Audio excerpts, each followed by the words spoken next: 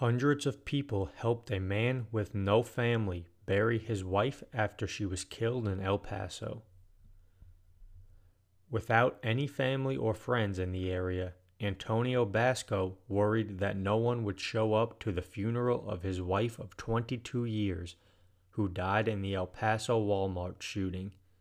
Antonio, wearing a red rose in his jacket pocket, was overwhelmed to see hundreds honor his wife's life. As he looked out into the group on Saturday, Basco had a realization. "I'm not alone," he said. "I thought I wanted to be alone, but I don't want to be." Story found via Good News Movement.